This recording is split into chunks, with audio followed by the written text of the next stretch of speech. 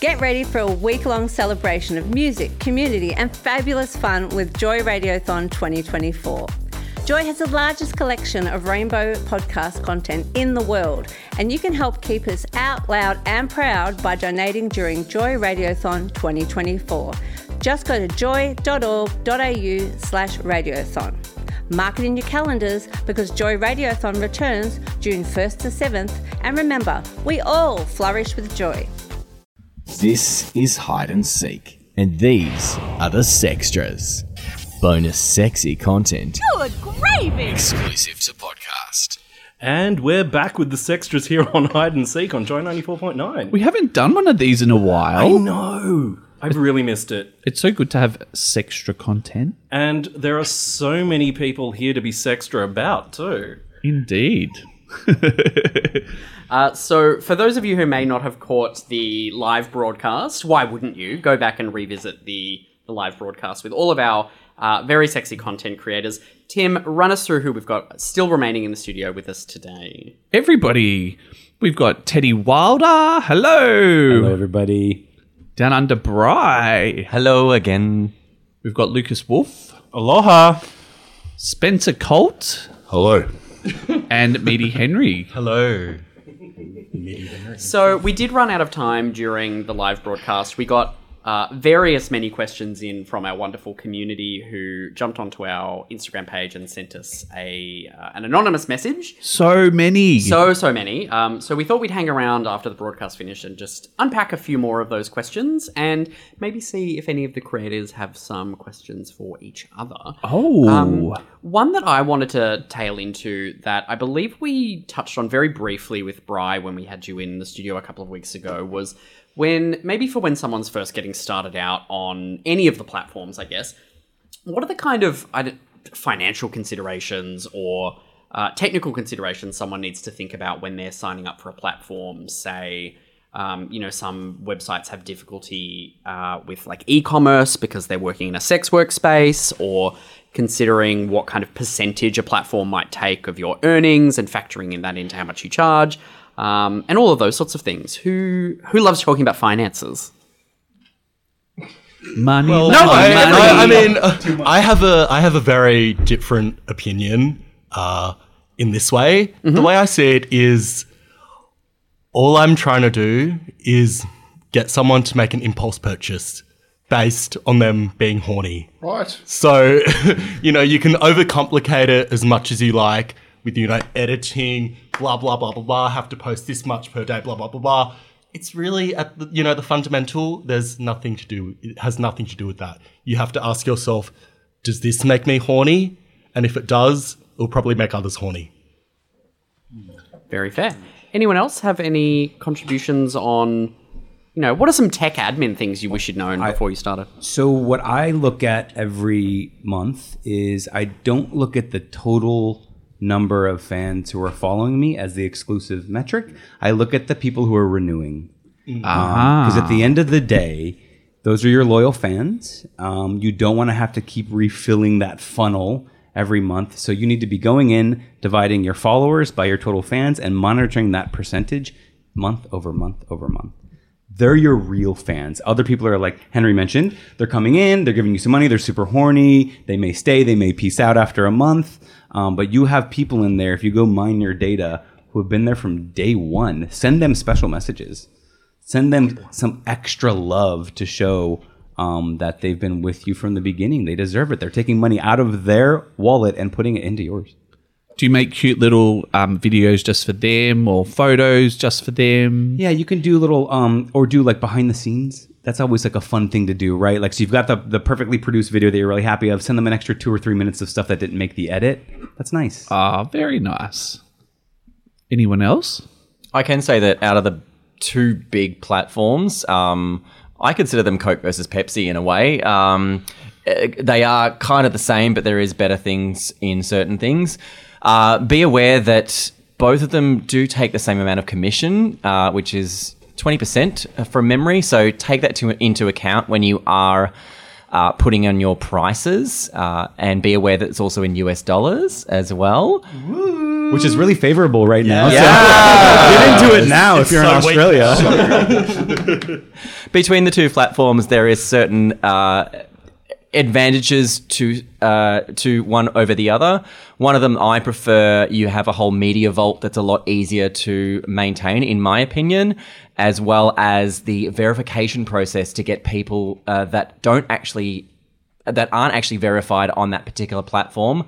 I find one a lot easier than the other to do, and that's the reason why most of my stuff is on one certain platform and not the other, and also the reason why one is more expensive than the other, because most of my content is on one of the platforms. Okay, Mr. Vague. So it's very vague without naming them, isn't it? Was it on Coke or Pepsi? Yeah, it was technically it was Pepsi, if you think about it. Okay. One of the letters of the alphabet. One of them. One of them. Okay, so how have you all found making content within your home city? Has there been reactions at home or reactions from your friends, people you know? Okay, so I'll take this one. Straight up, I thought it was going to be a little bit like a Taylor Swift anti-hero, like that kind of feeling. I'm not even going to lie. That's how I imagined it. You thought you were a sexy baby? No, yeah, pretty much. Nailed it. No, I thought that there was going to be this isolation, this kind of sex negative vibe going towards it, being from a smaller city, that kind of thing. And it's actually been the opposite. I've been quite pleasantly surprised. Shockingly, most people I know who know me personally have been, this is great. You're representing sex positivity where there has been none in the past, and thank you. And the other positive that has come from it is I've had people who look like me, who usually wouldn't go out, who usually you wouldn't see out, who are gay men, who have said to me, thank you. Thank you for representing us when we're not overly represented in our community. So that's nice. Okay, that's really awesome. Anyone else? I have you found? I think it's been great. Melbourne is extremely sex positive, in my opinion. It feels like the San Francisco of Australia. In terms of making content here, I do that to some degree, but I travel a lot to make my content these days. I'll go into a city, often the US, just because there's so many creators there. It's a business trip end to end. It's a tax write-off, and I film every single day and then get back out. I think when you're in your home city, you're more just like inclined to want to just relax and Right, stuff. and that has come, and that has so much. So that's why I'm usually in Brisbane or in Melbourne or in Sydney, and that is the pure reason that I don't do as much content at home as I used to. Yeah. So, what's the most amount of loads that you've taken in one day? This one's from one of our fans, so sorry, but... Great segue. So again, this idea of your fans and paying attention. Your fans will tell you what they want to see, right? They'll comment, this was so hot, more of this, more of that. Have you ever considered doing this? My fans, unsurprisingly, want to see people come on my beard. They're like obsessed with that, and I think it's amazing. So I wanted to celebrate my birthday, and as a huge I love you to my fans and a thank you for their support, I filmed Teddy's bearded birthday bukkake, which was so fun. You talk about organizing a group. That was actually not too bad to organize, but it was in a different city. It was in Seattle. So I think that was like 5 loads on the beard. And some of my most vocal fans who love that feature sent me some very, very appreciative messages afterwards. Can I ask, were any of them fake loads, like come in All a can? real. I learned about come in a can tonight. Those are all real. There you go. Okay, I can't believe it's not come. So, if it's not too personal, what is the longest and thickest dick you've taken, or that you would bottom for? The non-creators can also comment on this, I think. Rocco Steele. Yeah, but I guess to more broaden the question for those that kind of bottom as their creatorship, how do you prepare for a big, appendage? I think everyone has their own process. Fiber is probably involved in any scenario. Knowing your body is involved. The biggest one I took was in LA. Rough Ginger is his online name. It's a legit 10-incher, which was kind of shocking. But I think it was important that he was really cool and gentle, and we made an amazing film together, and he didn't damage me in the process. So I think make sure if you're going to go for Mount Everest of penises that you're working with somebody or just having sex for fun with someone who's gonna, take their time. Yeah, and that's a really good point because there's nothing worse than someone who is larger than your average bear, taking a bit of a liberty, going a bit too quickly, and all of a sudden, nope, I've got to stop because I'm injured now. Okay, so even with society becoming more sex positive and progressive, do you worry about content creation affecting your future opportunities in any way, or your future employment or relationships? It depends on like what the policy of your future employment is like on that kind of stuff. As long as like at my current place, as long as like there's no reference to any of like the corporation in any of your social medias, you don't reference what you do, where you are, and all that kind of stuff. They like legally they don't have a pot to piss in to like, you know, fire you illegally kind of thing. You can go to Fair Work and win in that regard. So, and when choosing who you collaborate with, is this done primarily to appeal to your potential audience or for your own attraction and chemistry? For me, it's chemistry. Like, unfortunately, I'm not going to get hard unless there's Trimax involved. But like, if you want something organic, an organic scene, like first and foremost, there has to be chemistry there. I have to be attracted to you physically, mentally, all that kind of stuff. If that's not there, it's just like two bodies banging against each other for like a good 10 minutes. Like, and I would 100% agree with that. It's a little bit of both. There definitely has to be chemistry. That's 100% correct. But it also has to be on brand, if you know what I mean. So, and speaking of chemistry, let's talk about the chemistry with your fans. So do any of you have some standout fans or supporters? Yeah, I think one of my favorite fans, because she's very tuned in, she checks in, she will definitely listen to both the radio station and this podcast afterwards. She's based over in Washington State in the US, but she's female. You heard me say she. So I think one of the things that you need to keep in mind is there's a lot of women who want to watch gay porn. So I love that. She's engaged. She's Luke Dean, who is a collaborator friend of mine. She also follows him. Yes, I know we were having breakfast together after filming in Brisbane, and we made a little video for like a surprise thing and sent it off. So it's just a way to show some fan love, right? Like again, they're giving you money out of their wallet. And so that's actually one thing that we haven't actually covered before, is that a lot of the consumers of gay adult content are women. And in fact, I remember years ago, back when I was still living in Sydney, I was working at an adult shop in Newtown, and 90% of the women who came in would purchase gay porn. And that would be about half of our gay porn sales. So it was just absolutely bug nuts. And I've lost my spot. That is perfectly okay. I wanted to harken back to kind of one of the starter conversations that we had was, you know, getting into this industry. Was there anything for each of you that really was the kind of turning point that you kind of said, actually, I'm going to give that a go? Like, did you see a specific performer, or someone nudged you and said, oh, what you're working with down there looks pretty good, maybe you should think about filming it? Or what was the kind of light bulb moment that made you jump in feet first, I guess? Yep. So Brett Meisels, Carl Hardwick, old school cult studios. And yeah, I, always looked up to those kind of, Avenger Bear kind of superhero kind of looking gays. And I thought to myself, my God, when I grow up, I want to be one of them. I'm not going to lie, straight up. And so I did it. And is that where the name comes from? Absolutely. Look, I'm going to acknowledge my privilege here a little bit. So I was in the US and London last year when my partner and I decided, let's make this a thing. Let's see if you can turn this into a career. So I was very fortunate to be able to do some travel early on, lock in some important collabs, and really kind of kickstart this persona.